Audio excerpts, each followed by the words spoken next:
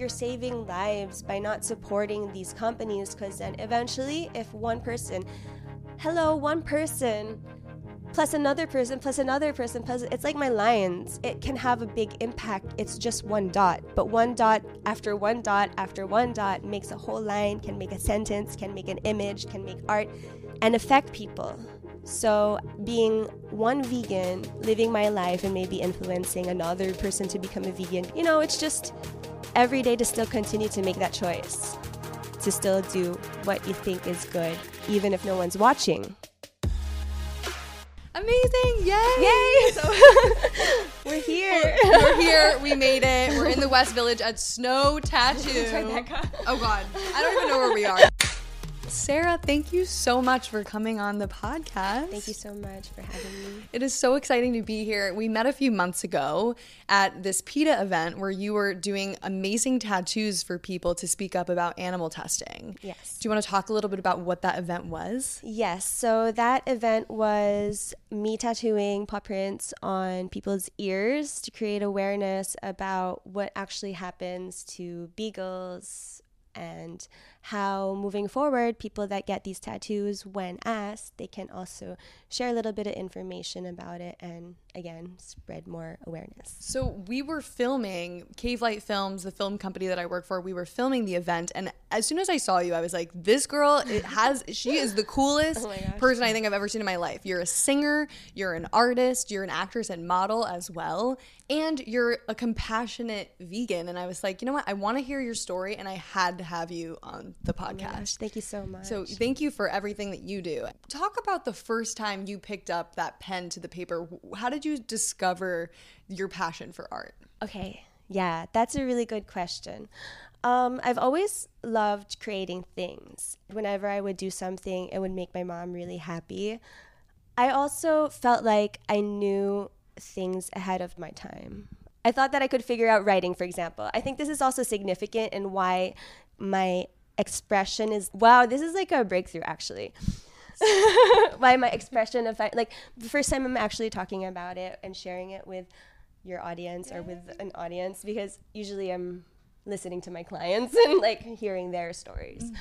But yeah, when I was a kid, I thought that I could figure out how adults would write cursive, because it just looks like a bunch of scribbles. But when like I would observe and see how like they could read it, like, what is that? So I remember one time I wrote a letter to my mom and I just wanted to test out my powers.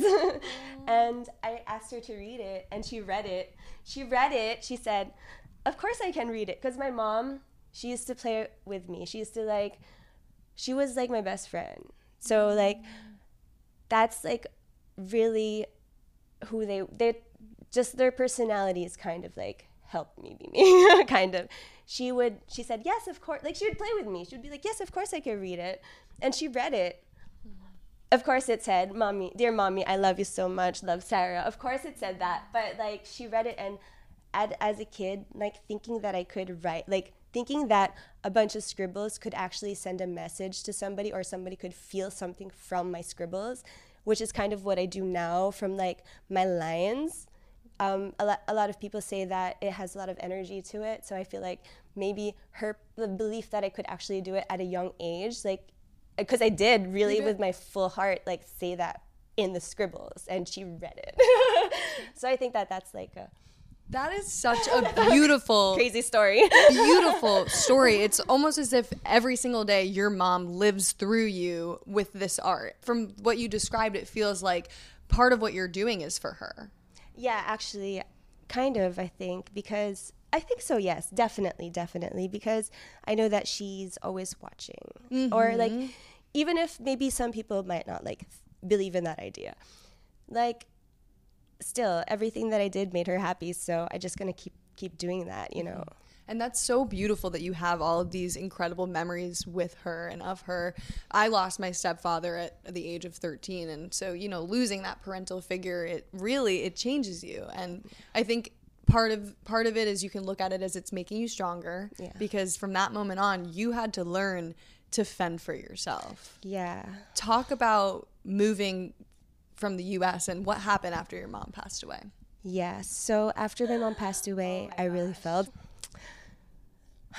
Yeah, I was kind of thinking about it earlier, like, yeah.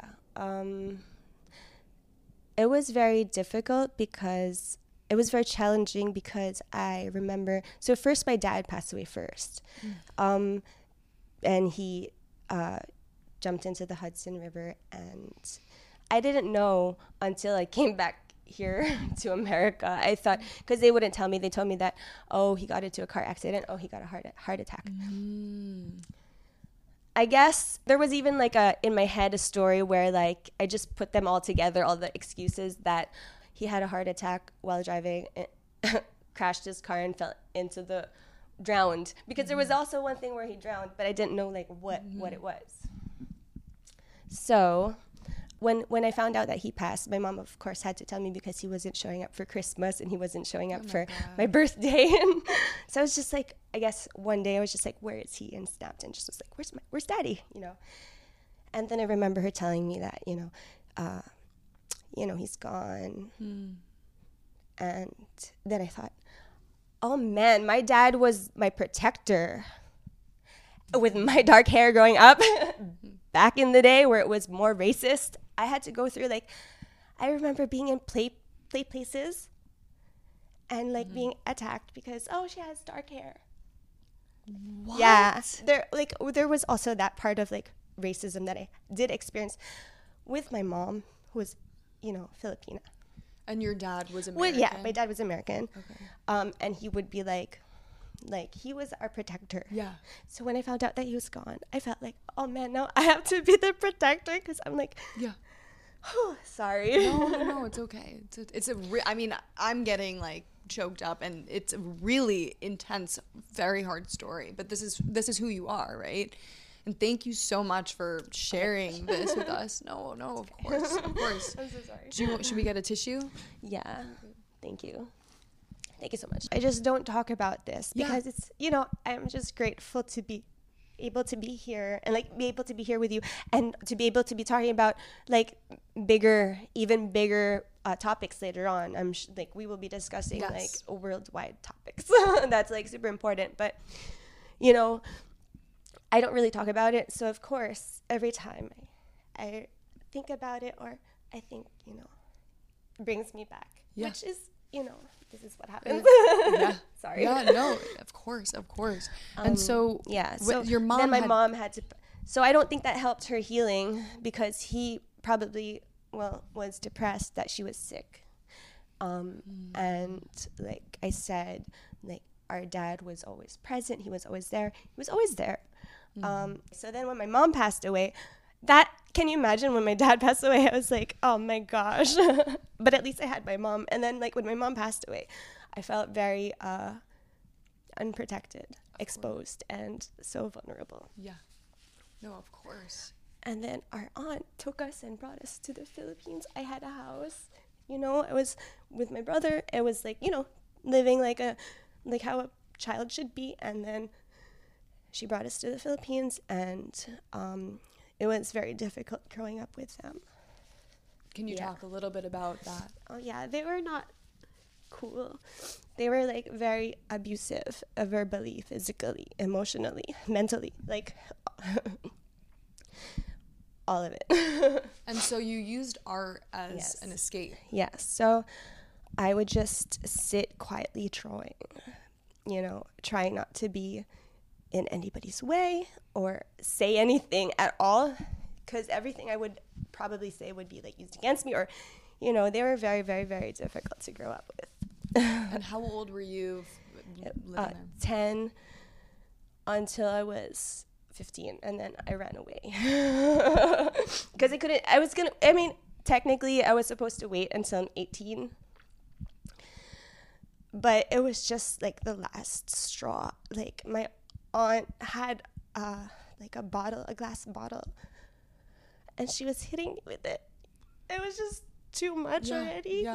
It was too much already. Like I've already been my hair was pulled, dragged across the floor, all of that growing up with like and for things that I didn't do, as a kid. Like I remember, so I'm so sorry if anybody from my family sees this, sorry, but like we didn't do it. We wish you didn't do it. Yeah, wish you didn't do that. But like maybe if another person or another child or another like person is seeing this, if whichever side you're on, the doer or the like, I don't want to say like victim, but like just person, whichever part you're on, like first it's gonna be okay, you just stay strong, and maybe somebody might be nicer to somebody. You know, whoever they're not being nice to might be nice to somebody. Were you close with your brother? Yeah, growing up I was close with my brother because of what happened, so that kind of bonded us. Yeah, so I had to leave him first because I ran away. First I stayed with my other aunt, but then that was also not a good situation, and then I had to stay with my boyfriend, and it was really okay in the beginning, but I guess our age difference wasn't a match because I was still growing. I was still becoming a person. I technically was kind of like, you know, seeing it from this perspective, I really was a child at that time. I didn't feel like it because I had to grow up fast. Right. But like, just you were a baby. Yeah. Yeah. Growing up made him probably feel insecure, and like there's no excuse at all to hurt another person, and unfortunately he did physically hurt me, so I had to leave. That was also a very difficult process. Maybe also if somebody out there is in an abusive relationship, it's so hard because after that you're okay, and then you hope that it's not going to happen again, and it does happen again, and then next time it might get worse. You know, and that's how like accidents happen. Right. You know, like first of all, this shouldn't happen, but No. then like just it's a cycle, so you have to really be strong if you want to break out. Like, you know, don't allow anyone to hurt you, and if they do, then you shouldn't be with them. That's all. It's so simple, but it's hard. But I think that like, wow, there's so many topics we're talking about right now. No, I think that this is such an integral part of your story, and I think that this is going to be really inspirational to maybe viewers that are going through something similar. You know, That's true. Yeah. I think you can really help people with this story. Thank you so much. Thank you for sharing. So you're putting yourself through school. Yeah. You're freelancing as an artist. Yeah. So that's where I was doing like album covers for bands and working with labels and advertising agencies so that I could like buy paint. And then at one point I also was modeling for hair. So like I had really like unique hair looks at the time where I would just cover my hair with a jacket because it's a conservative school. This is in the Philippines? This is in the Philippines, yeah. I went to college in the Philippines. Okay. Yeah. I took a fine arts, majoring in advertising. And I was putting myself through school with freelance work. And yeah, that's kind of like what happened. I ran away, so... That's so incredible that you were able to put yourself in school, work, and you're still so young. Yeah. Oh yeah. I remember being in school, being spaced out like in the morning because of what was actually, I was in survival mode like all the time. Yeah. And then plus I had to get good grades and like finish college because like I wanted to prove to myself that like nobody could say anything about me. Like I did all of this. Yeah. Like even my family, I ran away from them. So this is what I'm capable of without like negativity.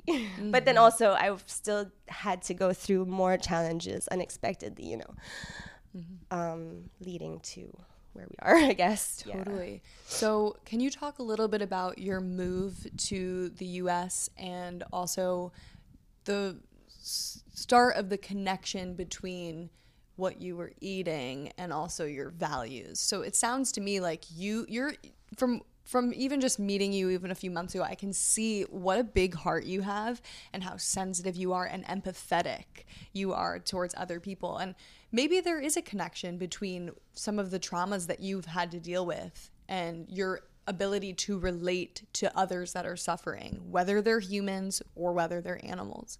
So I guess talk about after college, those next steps and where your identity started to form as not only an artist, but also as an activist of some sort.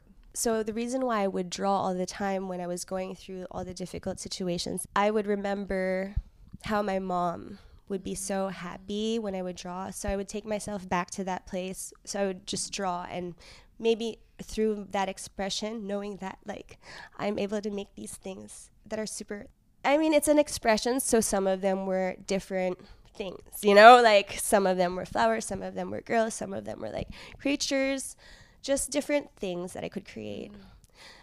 Just always expressing myself, and then having a band. I met Paolo. Paolo's my partner in everything, like everything. My best friend, Maybe we could get a little cameo. Do you want to come and say hello? Oh yeah. Just because you're so wonderful. Aw. Okay, so you meet Paolo, and this is somebody that's finally in your life that is treating you with the respect and kindness that you deserve. It was a while, because it took a while, because of course I was a traumatized person. Oh, I found out that I was traumatized when my classmate came up to me and tried to high five me, and I docked. Oh my gosh. I just was so shocked at my reaction. Like, that's not normal. Like, why would I, if I see a hand like that, you know? Right. That's what I was like. That was it. That was like, it's so funny to think that that was one of the more significant ones than me actually being physically bruised up. My God. Just like thinking I'm so that sorry. it was deeper than just like, that's when I realized it's deeper than just my wounds. Whoa. Yeah. No. So yeah. Anyway. But yeah, so going back, because Paolo was very patient, because you couldn't you couldn't like do that. I would be like all the time. Of course. And I know that like that kind of like was like, what's up with this person? She's so like closed or so like cold. No, it's a normal reaction for somebody that's gone through the traumas that you've gone through. How could you not? You know? Yeah, but like that's why also like in connection to the animals, when I see like a video of like a dog that's like like under the tire barking, and like, and then like after 3 days they're cool, they're fun, they're happy, they're like, oh my gosh, they're them. That's how I feel. You see yourself in that situation. Yeah, where then like once you're patient with someone and you love them, they can heal.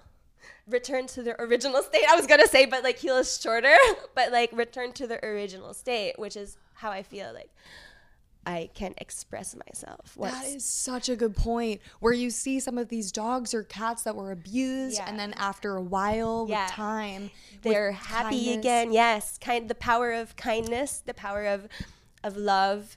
It's like an abused creature is not irreversible. Like, yes, I've probably been through so much. Like, I mean, I know there's so many more people suffering too, but you know, and their strength also inspires me.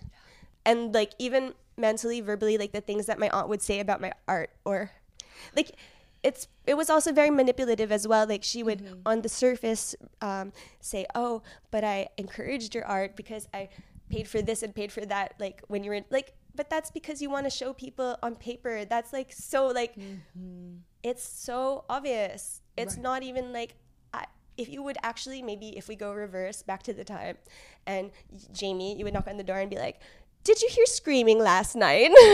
To the neighbors, and they'd probably say yes, because that would be me. Oh my God. Trying to like get free from that. Like, isn't anyone going to call 911 here in the Philippines? Isn't there like a freaking 911 here? But like there wasn't, unfortunately. But whew, you should have never had to go through that. You should have never, nobody should ever have to go through that. And the fact that you were able to come free of that and save yourself from that. I mean, it's devastating. There's no words for it, really. I mean, it should never happen. It shouldn't happen to people. It shouldn't happen to animals. It shouldn't happen to anyone. No, it's like, keep your hands to yourself. So when you see some of these horrific videos of what happens to the animals, talk about what's going through your mind. Oh yeah, I just feel so bad for them. What goes through my mind is, I wish that I could just like just run in and open all the cages and just set all the animals free.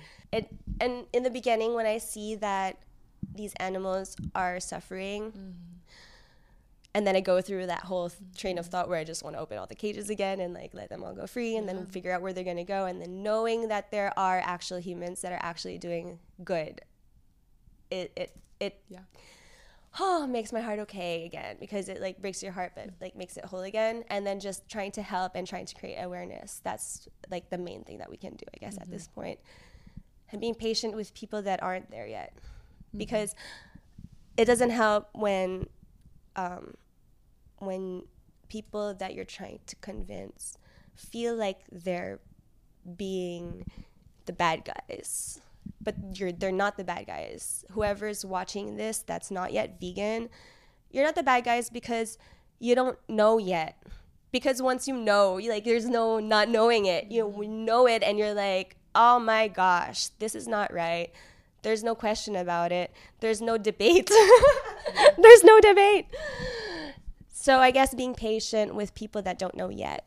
Totally. And I think trying to see them as allies versus enemies. Yes. These are people that can change, have the ability to change, and be fighters and defenders for animals. But it's not only, I think people see the vegan movement as animal focused, but it also really is focused around human rights too. Yeah. And when you look at the people that are working inside of these slaughterhouses, oftentimes immigrants, people that have no other option.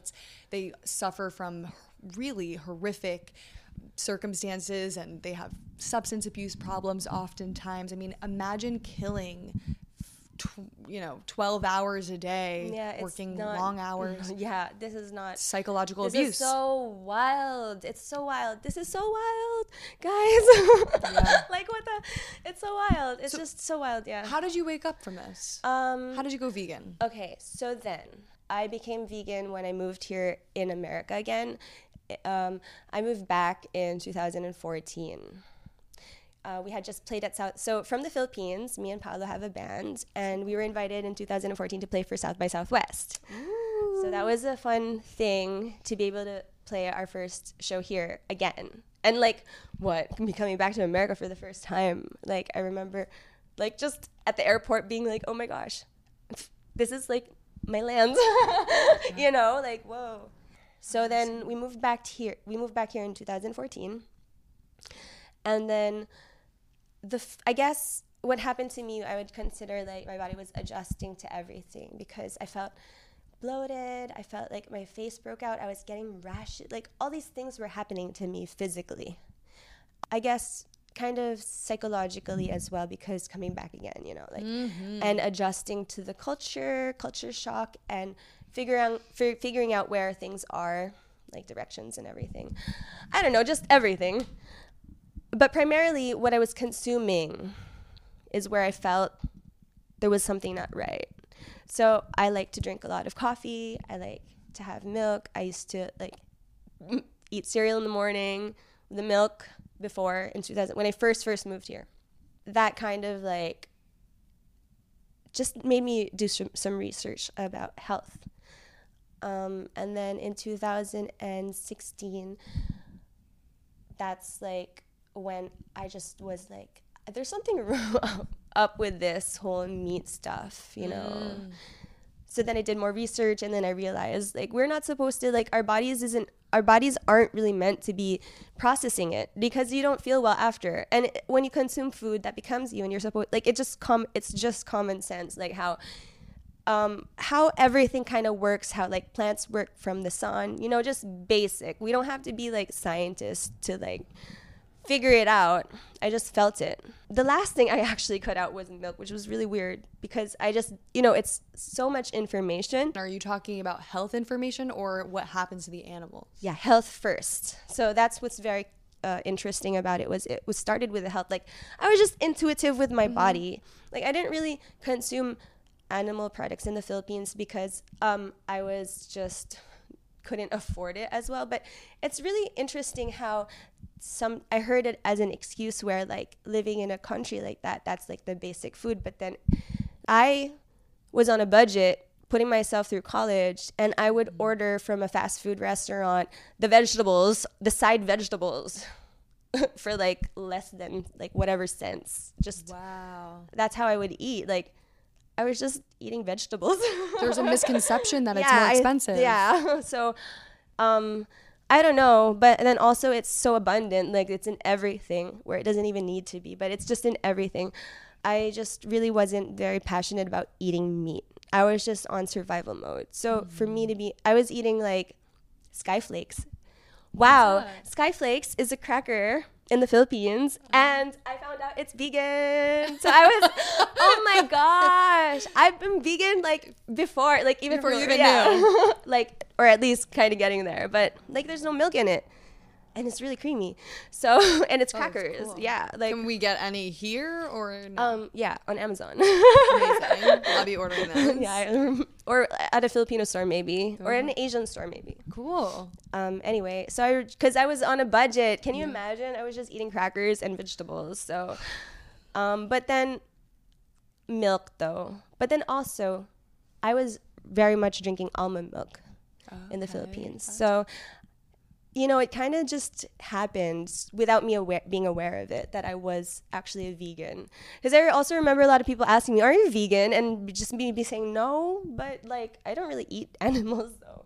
Mm-hmm. So the milk products, you think when you came to the U.S. were it was making more you break like, out? Yeah, it was just like the dairy stuff and like the sugar. There's also like a lot of sugar in a lot of things that I didn't know about before, but just there's like a lot of stuff. Yeah. So being me in the Philippines, where I was just like mostly eating plants, and like coming here having all these other things added on, just I reacted differently. So my body just knew, I guess, in the beginning. And so it's really good to look into what ingredients are in your food. I mean, I at least when I went vegan, I started having to read labels. And it's pretty easy when you look at the back of any sort of carton, any sort of package. All of the animal products are in bold at the bottom of the ingredient list, and you start to realize, you're like, oh my god, there's a million ingredients in this. Why am I eating this? This cannot be good for my body.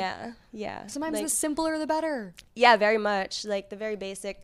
I bet if I asked anybody how you feel after eating it, all this meat, like how do you feel tonight? How do you feel in how many days? You're still processing what you ate like how many days ago.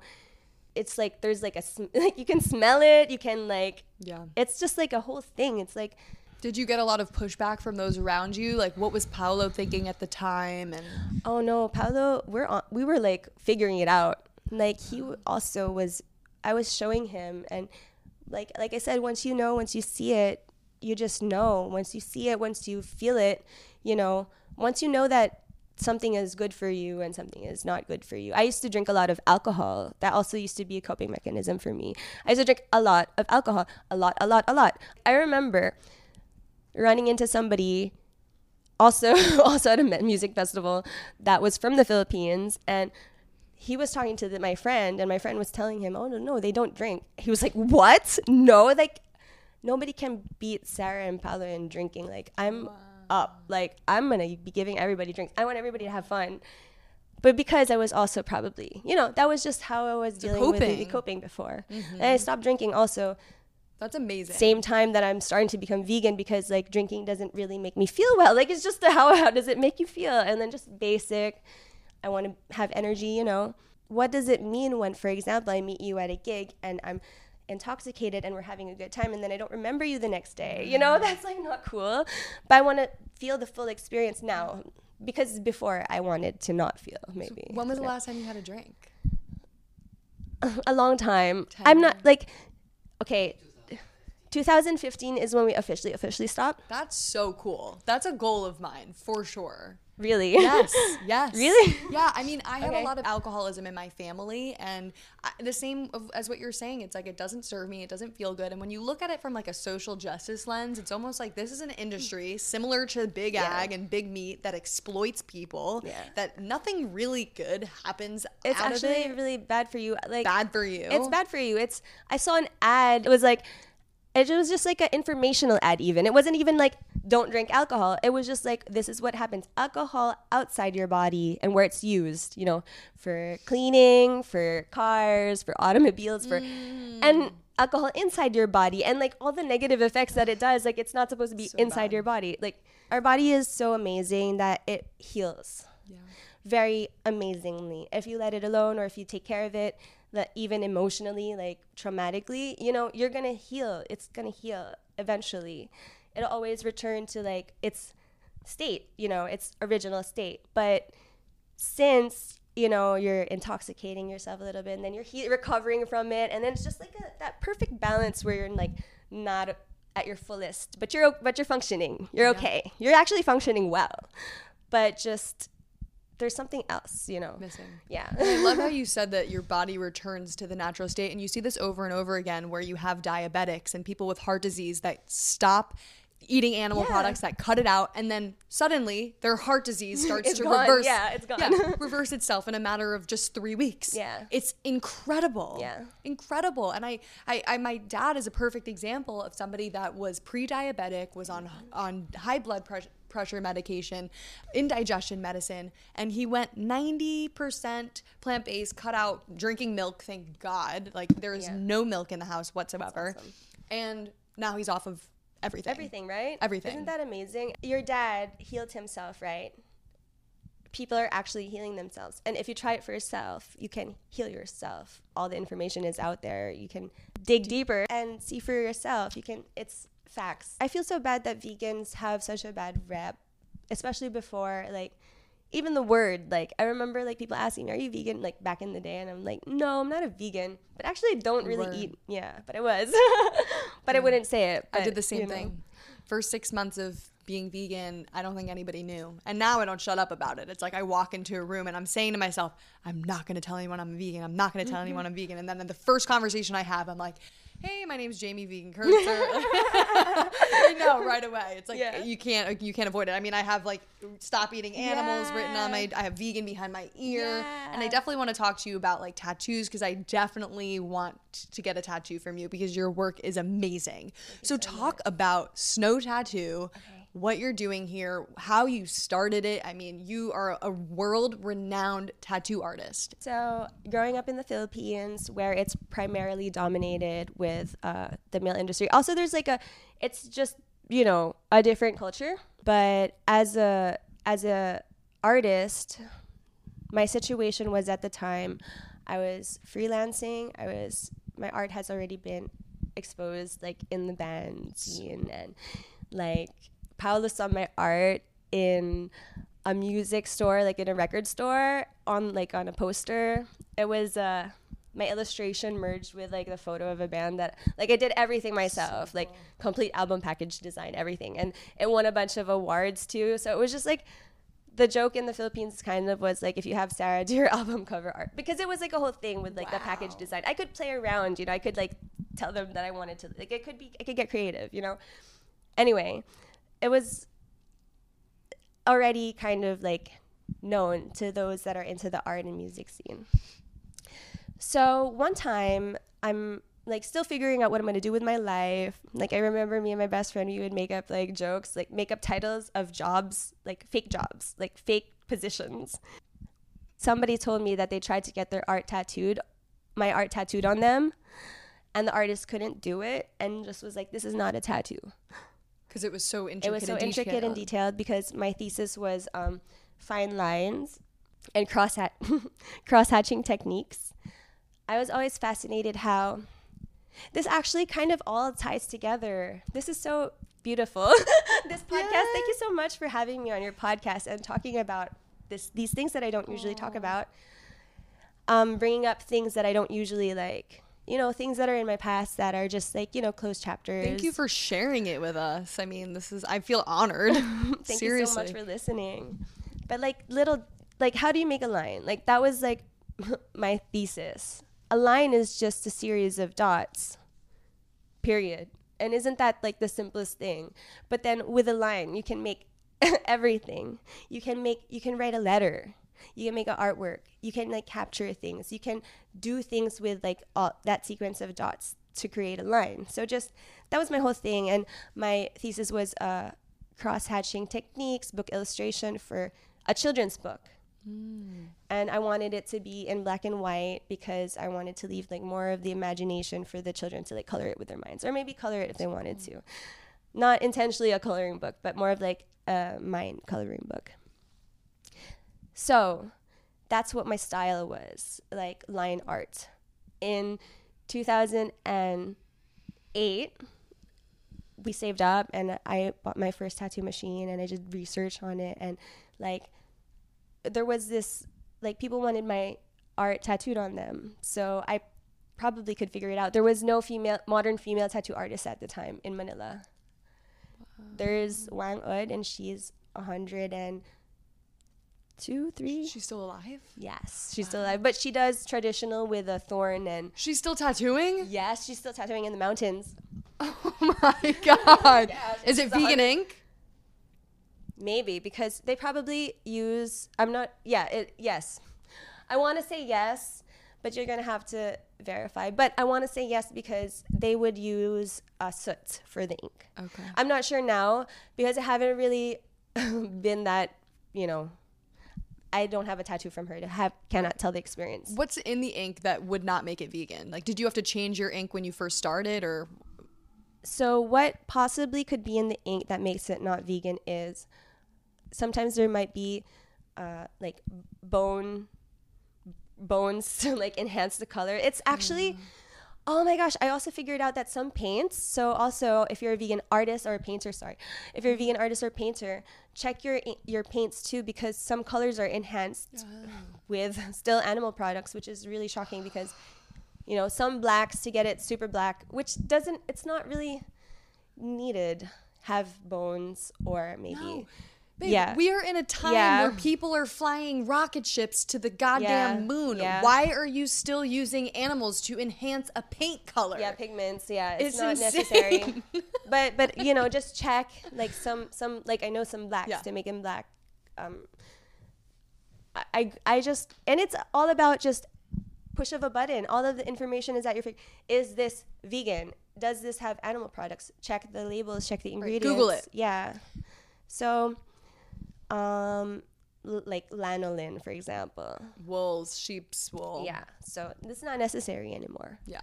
So just double check because there's like ointments. There's Andy ointments that don't have that in it. There's like, you can just check. Exactly. So what feeling do you get when you are tattooing and after when you see your art on somebody? Talk about that. So cool. I don't know. Sometimes I feel like I'm not the one making the artwork. It's just like I am just doing it. Isn't that so weird? No, that actually sounds like somebody, a medium, for example, that's like translating from the spirit world to the person, right? Yeah. You're just like, it just comes to you, I guess. Yeah. That's so beautiful. That's so Thank cool. You so much. But yeah, I do feel like it's not me. I do yoga. Okay, let's get into your habits and your routines, healthy advice just to give people. Well, super cool. So what's yoga. Really like interesting is I always say the word ahimsa, and that's like a real important word for yogis. Ahimsa means non-violence, like do no harm, no harm. So just what does that word mean? And if by consuming animals, are you practicing that? It sounds like yoga is a spiritual practice for you more than just even physical, too. Yes, it's very much a spiritual practice for me. And I also study a little bit of Sanskrit and just like the root words and understanding like just being vegan is more than just...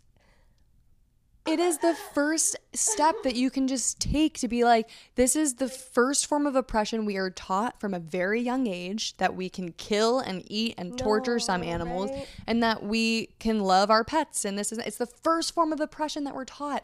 And by going vegan, it's like the bare minimum of just leave them off your plate. You don't have to love animals. You can just recognize that they feel pain and that they suffer and that you shouldn't harm them. Yeah. It's so simple. That's the bare minimum. And then the next step is to get active and advocate and speak up against that. Yeah.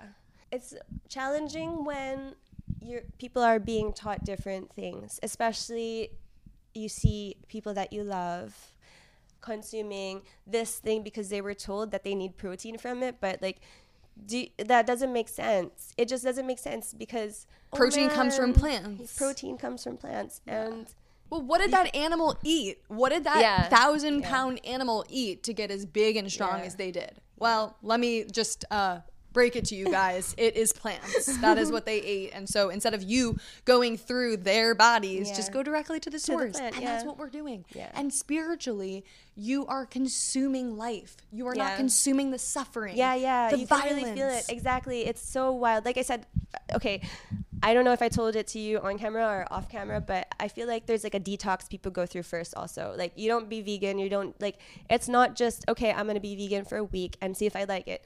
You go through it for real, like really do it and like feel it and wait a little bit because like I said, it first was about the health. So like there's the physical aspect of it first, I feel, right? Because that's like the material, that's like the most obvious thing. And then there's like the process of you already have had consumed it and the energy that goes through it. And like energy is real. Like, hello, energy is real. We are energy. We're energy. If we go back to like grade 1, guess what, everybody? We're like particles. We're not solid. Matter is a bunch of particles like vibrating closer together, but we're energy. We're all energy and light. And okay, let's pretend we're kids. What absorbs light? Plants. What's our friends? Plants. When we exhale, like who helps us breathe in oxygen? Plants. So it's like kind of like noticing the pattern of that. And then like let's pretend we're kids and you want to have some protein. What is like how would a child survive? Would it run off and like haunt an animal? It would just eat a plant and I'm sure it'll live, you know? Yep. I feel like that's how it would be. And it's just basic stuff. And that's how you know biologically, if you were to place a live bunny rabbit in a crib with a baby, the baby would want to play with the bunny rabbit, not eat them. Yeah. If you put a bunny rabbit in front of a tiger, a lion, or any other carnivore, that bunny would die. Yeah. Okay. We as human beings, we're different. Right. We cry at the sight of blood. We feel pain. We feel bad. We have empathy. We have a moral conscience. And if we don't need to eat these products to survive, we shouldn't eat them. Yeah. But we're just so deeply conditioned. And it's so amazing to meet people like you that have also broke out of this deep conditioning. And now you're living your life in alignment with the values you've always had. Yeah. And just by nature, like, speaking about, like, you were talking about that, and I remembered a moment in the Philippines where we were on a family trip in the mountains, and it was so beautiful. And, you know, there's this place that, like, there was waterfalls. Like, I'm trying to recall the memory, like, the experience. Then we went to sleep. And then the next morning, I woke up to the sound of what I thought was a child being, like, It sounded like a baby crying, a human baby. It sounded like a human baby. I woke up and I was like, guys, like, what is that? What is happening? Like, what is it? And they were like, oh, they're just offing the pig. It sounds like a child screaming and killing the pig. Yeah. I could hear it. It was echoing. You can hear the cry. I was whoa. So you told me about your first experience. That probably was my first experience. Was like, if the design of this creature, like, let's say we don't know anything about like anything. There was no programming or anything. We're just basic, you know, back to the basic humans as we are now, though, with our intelligence as we are now. And you hear that.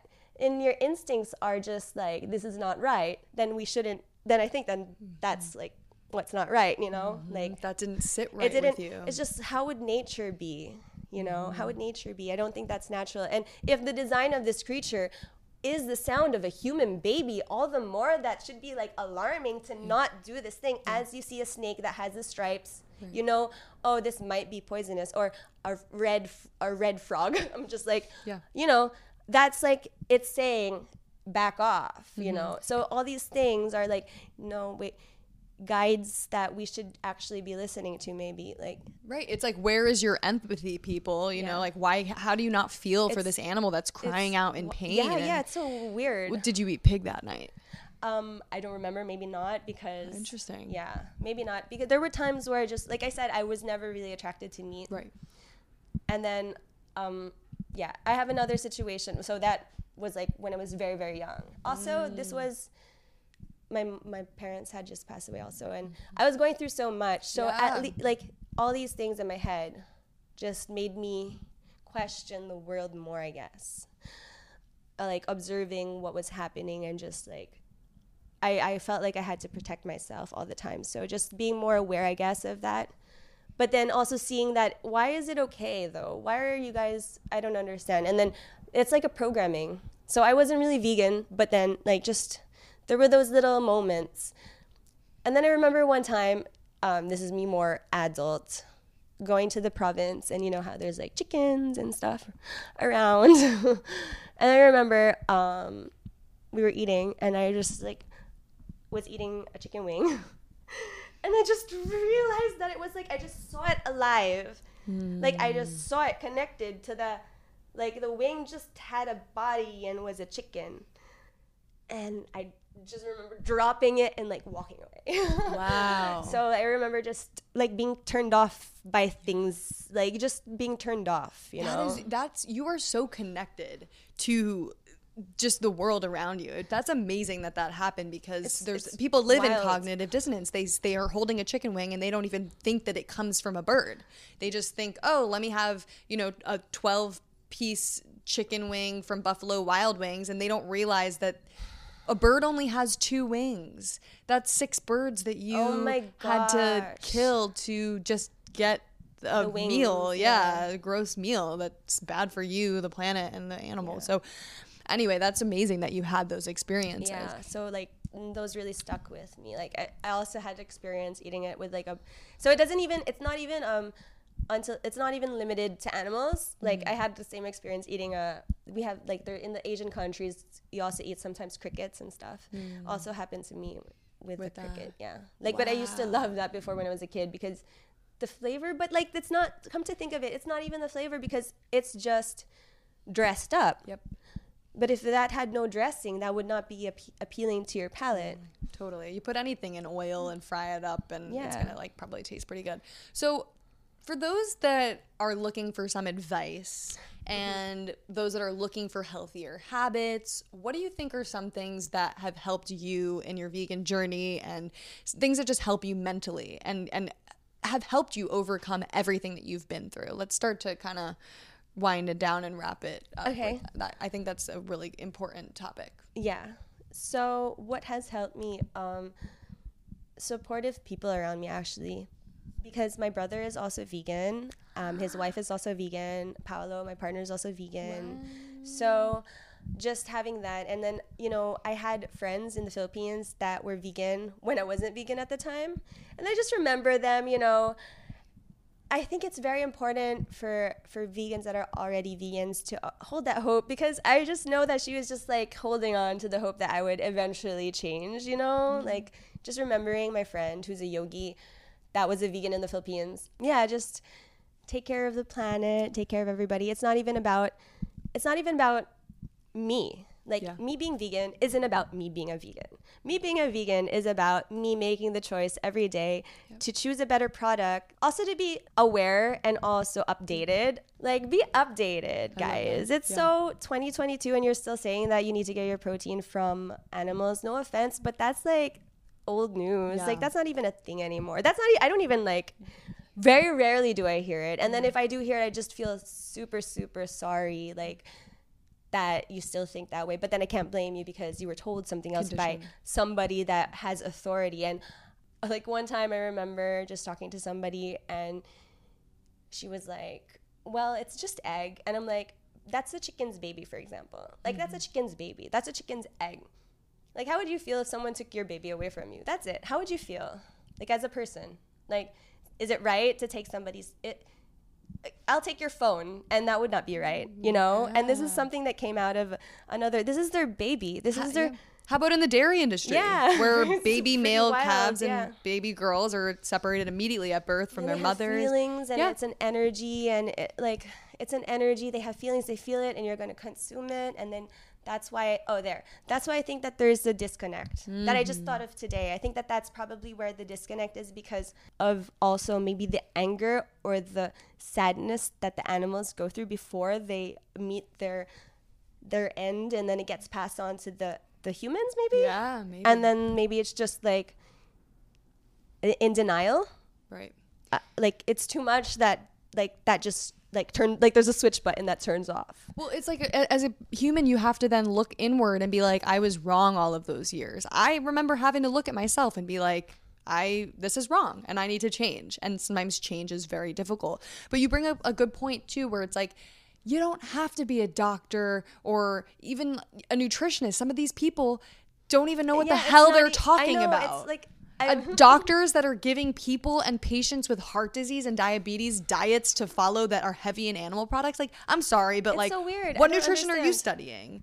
And it's so weird. I really don't understand. They just give people medicine. It's an industry. It's a money-making industry. And that is, so when you actually look at the science, the peer-reviewed studies, World Health Organizations have come out and said, you can survive off of a plant-based diet at all stages of life. And you can thrive off of it. And we're seeing it over and over again. I feel much better. Well, if you're eating goddamn potato chips and Oreos all day, don't blame it on the vegan diet. And maybe if raw works for you, great. But like also don't expect to eat blueberries all day and feel amazing. Like you have to eat a variety of foods. And I don't know about you. And there's so much variety. Right. There's more variety of plant-based items that come from the ground that's supernatural, that doesn't harm anybody. Do you take vitamins or So I really like to balance my meals, and I really like to have a lot of less processed, because like you said, just because something is a vegan option doesn't mean that it's healthy for you. So if you're going to talk about health, you got to be aware of that too. It's also research that you can do. I feel much better being a vegan. I mean, it's not about me, it's about the planet. It's not just about the planet, it's about the energy and the impact that it makes beyond my life, you know. Totally. Like, you would do it either way if you didn't feel good, you're saying. Yes, it's beyond me. But the impact that it has had on my life has been extremely beneficial. I feel happier knowing that I can make a difference with the little steps that I take personally, as me living my life as an example, just living my life, and whoever I meet, you know, maybe that influence others just by an example, and the impact that has on more people. Like, for example, when we did the PETA event, it makes me feel better just being a vegan, knowing that it's environmental, it's the animals, it's human to human, humans taking care of humans. Hey, you should be a vegan because, you know, you're not supposed to be eating that. Also, animals, you're saving lives by not supporting these companies, because then eventually if one person plus another person plus another person plus, it's like my lines, it can have a big impact. It's just one dot, but one dot after one dot after one dot makes a whole line, can make a sentence, can make an image, can make art, and affect people. So being one vegan, living my life, and maybe influencing another person to become a vegan, you know, it's just every day to still continue to make that choice, to still do what you think is good, even if no one's watching. I love that. Because you're watching you. Yeah.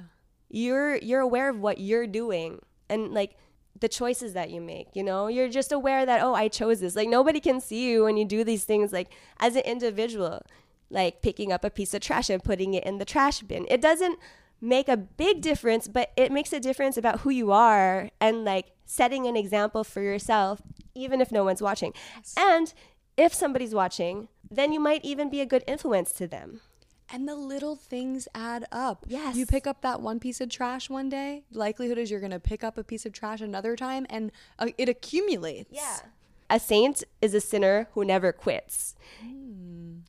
A saint is a sinner who never quits. We can all easily be sinners at every given moment. Like, you can be a sinner like right now. You can just say something like not cool. Yeah. And it's easy. But like to be mindful of how you speak, be mindful of the impact that you make, that like everything is a vibration. We're all energy. Like it's like bigger. And self-reflect and be able to take accountability for your actions. Yeah. I feel like so often when I'm speaking to people about eating animals, they get very defensive. Yeah. And it's like, take accountability for your actions. Yeah. It's like, why do you get defensive about something? Why does it make you feel guilty? Ask yourself that too, maybe. So is it like in your subconscious, you know, and you're choosing not to acknowledge that? But then also, I was also not a vegan before. Right. And it's okay that you're not a vegan now, but you can choose to be one like now. Maybe when they get defensive because, like I said, they know deep down inside that it's not right and they don't want to acknowledge it. But then also know that there were other vegans that were non-vegans before that are vegans now. And I am not a perfect person. Like I said, a saint is a sinner that never quits. I used to drink alcohol before. I used to not be a vegan, to put it more simply. And that, I feel like, has the biggest impact on the world. Yeah. You can't end, all the sufferings of all the peoples.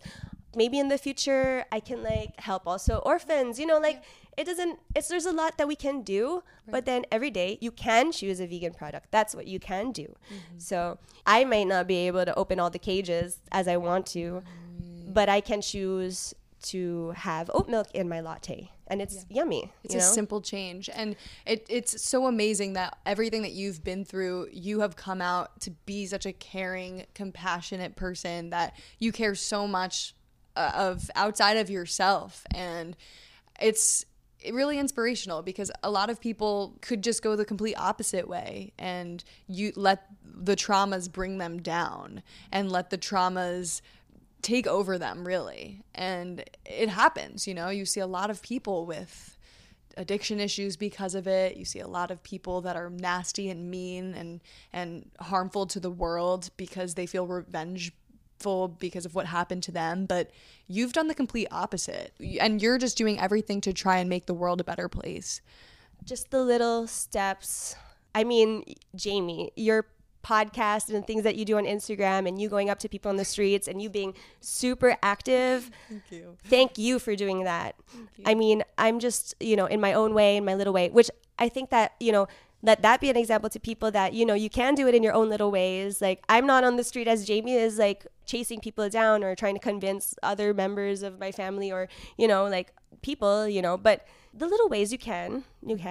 And thank you for creating that awareness to people. And I'm sure meeting you, people makes them think about what they're doing and their choices. And the things that you do are reaching so many people. And we need all different styles of activism, all different sorts of people fighting for this cause. I mean, even just through your art and through your tattoos, I'm sure you mentioned to people, about many different social issues. And so we need it all. And what are the next steps for you? What is the future looking like for Snow Tattoo and for you? More tattooing, more art, more songs. You can check out my bands on wherever all the streaming media sites, iTunes, Amazon, everywhere, Spotify. Yeah. Awesome. People definitely go check that out. And where can everybody find you? How can they get in touch? Through snowtattoo.com for booking appointments. Also on Instagram, TikTok, everywhere. Yay. Yeah, I try to be more active on social media, but I'm there. I'm here. Yeah, you do a great job on social media. Everybody should go follow you at Sarah Gaugler. Thank you so much. And check out some of the tattoos that you're doing, some of the work. Book a tattoo, guys. If you're looking for a tattoo artist in New York City, you have found your girl. She's sitting right in front of me. Her work is absolutely incredible. And are you able to design something based on what people tell you they're looking for? Or do they pick from a preset? Yes. Mostly it's custom design. So cool. So I would actually, get to know my clients and hear their stories and the meaning behind the tattoos, and then translate that into the artwork that then becomes their tattoos. So it's mostly custom design. Sometimes I do freehand on the body, straight on. Sometimes there's a stencil. It all varies. Cool. Oh my God. Well, amazing. This has been such an honor speaking with you. Thank you for telling us your story. Turbo Goth. That's the name of my band. Follow Turbo Goth. Follow Snow Tattoo NYC. Follow me, Sarah Gaugler, and on TikTok, Sarah Gaugler Official, I think. Okay. Do you have any shows coming up where people can see you live? Yes, but I have yet to announce them, so keep in touch. I mean, stay tuned. Follow her pages, and you'll be able to. I'll be at the first show if it's here in New York. So yes, yeah. I'll be on the lookout. Thank you so much, Jamie, for having me. Thank you. And thank you guys so much for listening. And you can follow me at It's Jamie Logan. The podcast is at It's Jamie's Corner. And until next time, bye. Thank you guys for listening. Peace out.